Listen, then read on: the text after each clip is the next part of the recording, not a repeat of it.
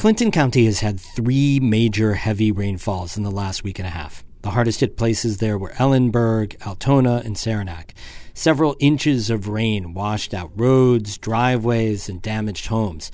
Photos on social media show Standish Road in Saranac with one lane just sliced away by flooding. But Eric Day of Clinton County Emergency Services says no one was hurt. Knock on wood, no injuries, no deaths. So that's a good thing. Certainly, always pleased to hear that report. The central Adirondacks got hammered by the last 2 days of rain, but the worst hit by far is Vermont. We have reports from across the region on today's Story of the Day. Support for Story of the Day is provided by Renew Architecture and Design, designing camps, custom homes, and more throughout NCPR's listening region. Details at renewarchitecture.com.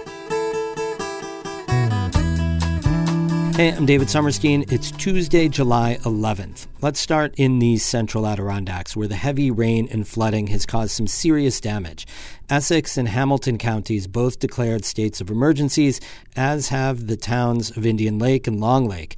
Sam Keller works as a landscaper in Long Lake and spoke with Emily Russell. It started raining, late yesterday afternoon? And it was a steady tropical-like rain, heavy.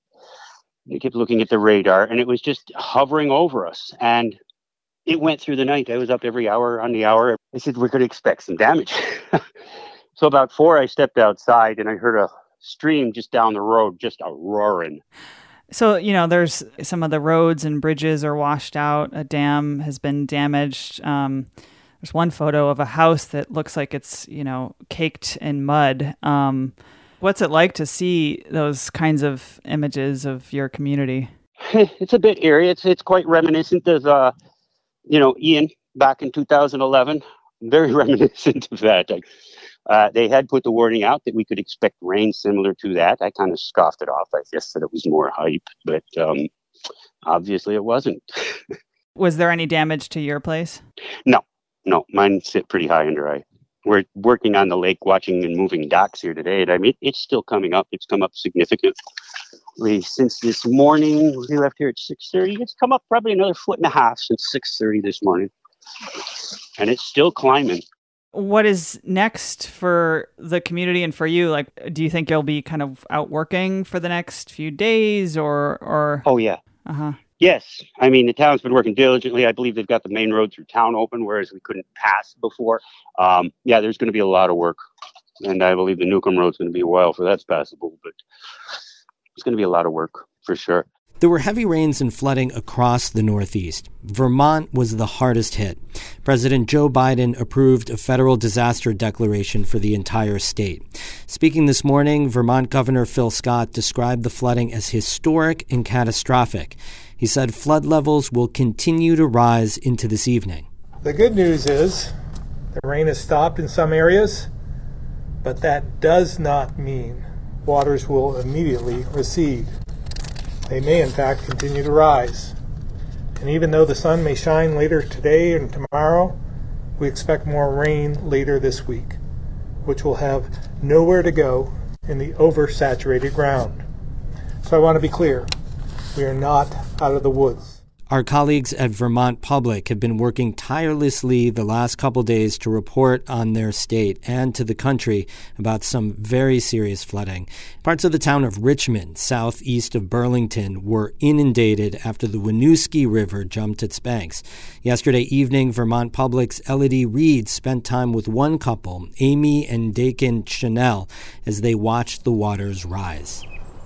The water came in pretty darn quick. It usually starts on this end of the fields, like over towards the water treatment facility, and it starts to trickle down this way. But as the river got higher, it's just kind of like meeting, and the flooding is happening pretty quick. So, yeah.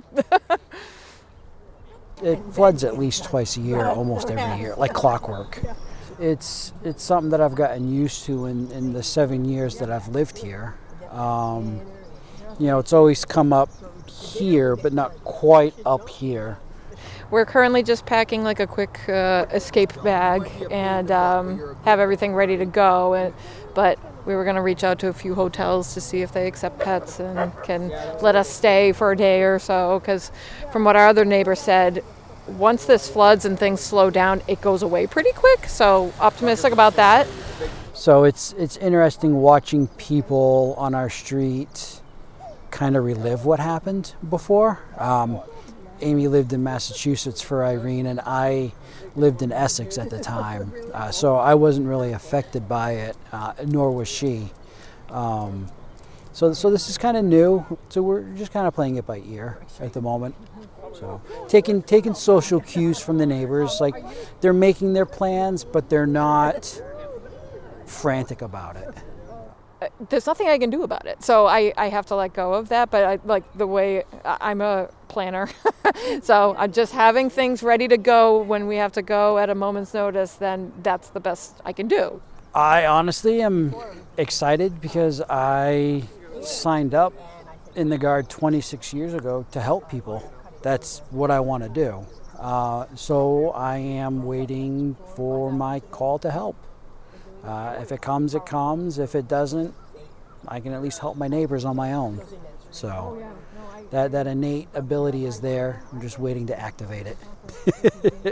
It's close, and there's quite the current that you can hear. Like, it sounds like you're standing next to the river. I mean, you are technically standing next to the river right now, but I mean, it's like the sound of the rapids almost. It's like, wow, it's right in the field. Amy and Dakin Chanel and their neighbors ended up evacuating their homes late last night and early this morning, according to Vermont Public. Dakin expected to be activated by the National Guard soon.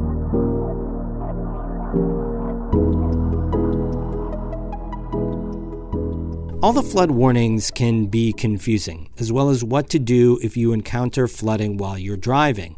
Clinton County's Eric Day spoke with our Champlain Valley reporter Kara Chapman about the difference between flood and flash flood warnings and how people can stay safe. Flash flood is something to pay very close attention to. It goes with these heavy rainfall events, 3, 4, 5, 8, 10 inches of rain in a short period of time, and it means that areas that are prone to flooding, if they receive that kind of water, will flood very quickly.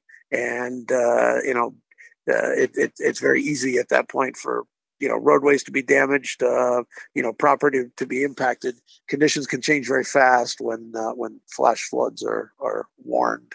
What should people do if they see flooding happening, around their homes or on the roadways and that kind of thing? The National Weather Service uses the statement, turn around, don't drown. If you're on the road, if you're in your house, if you're anywhere and floodwaters rise, there's water across the roadway in front of you, don't drive through it. It urge you not to drive through floodwater.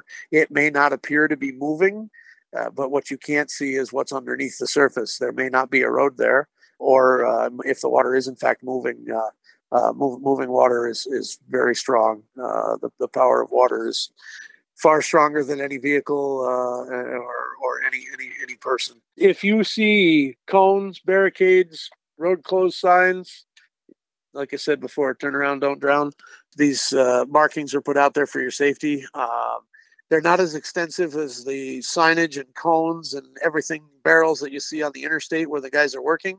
But in the heat of the moment, in the middle of the night, when there's floodwaters coming up all over the place, 3 or 4 cones across the road, or a barricade with a sign that says road closed, that's there for the public safety. And we implore people to try to pay heed to that. Don't say, I live just up there, I can get through and drive around it, because it's chances are, you might be able to get through, but it's been put there for the public safety because there was in fact a problem beyond that point. That's Eric Day, Clinton County Emergency Services Coordinator, speaking with Kara Chapman. We have more coverage of the flooding in the North Country and across the Northeast on our website, ncpr.org. For Vermont resources and information, Vermont Public has incredible resources. That's at vermontpublic.org. And again, a big shout out to those reporters working tirelessly to get out critical public safety information the last couple days and sharing it with us here at NCPR. It's a huge reminder of the importance of local journalism at all times, but especially when communicating communities are in time of need. Make a donation to Vermont Public if you can. Music today by Eddie Lawrence of Moira and Ben Sharon of Watertown. I'm David Summerstein, North Country Public Radio.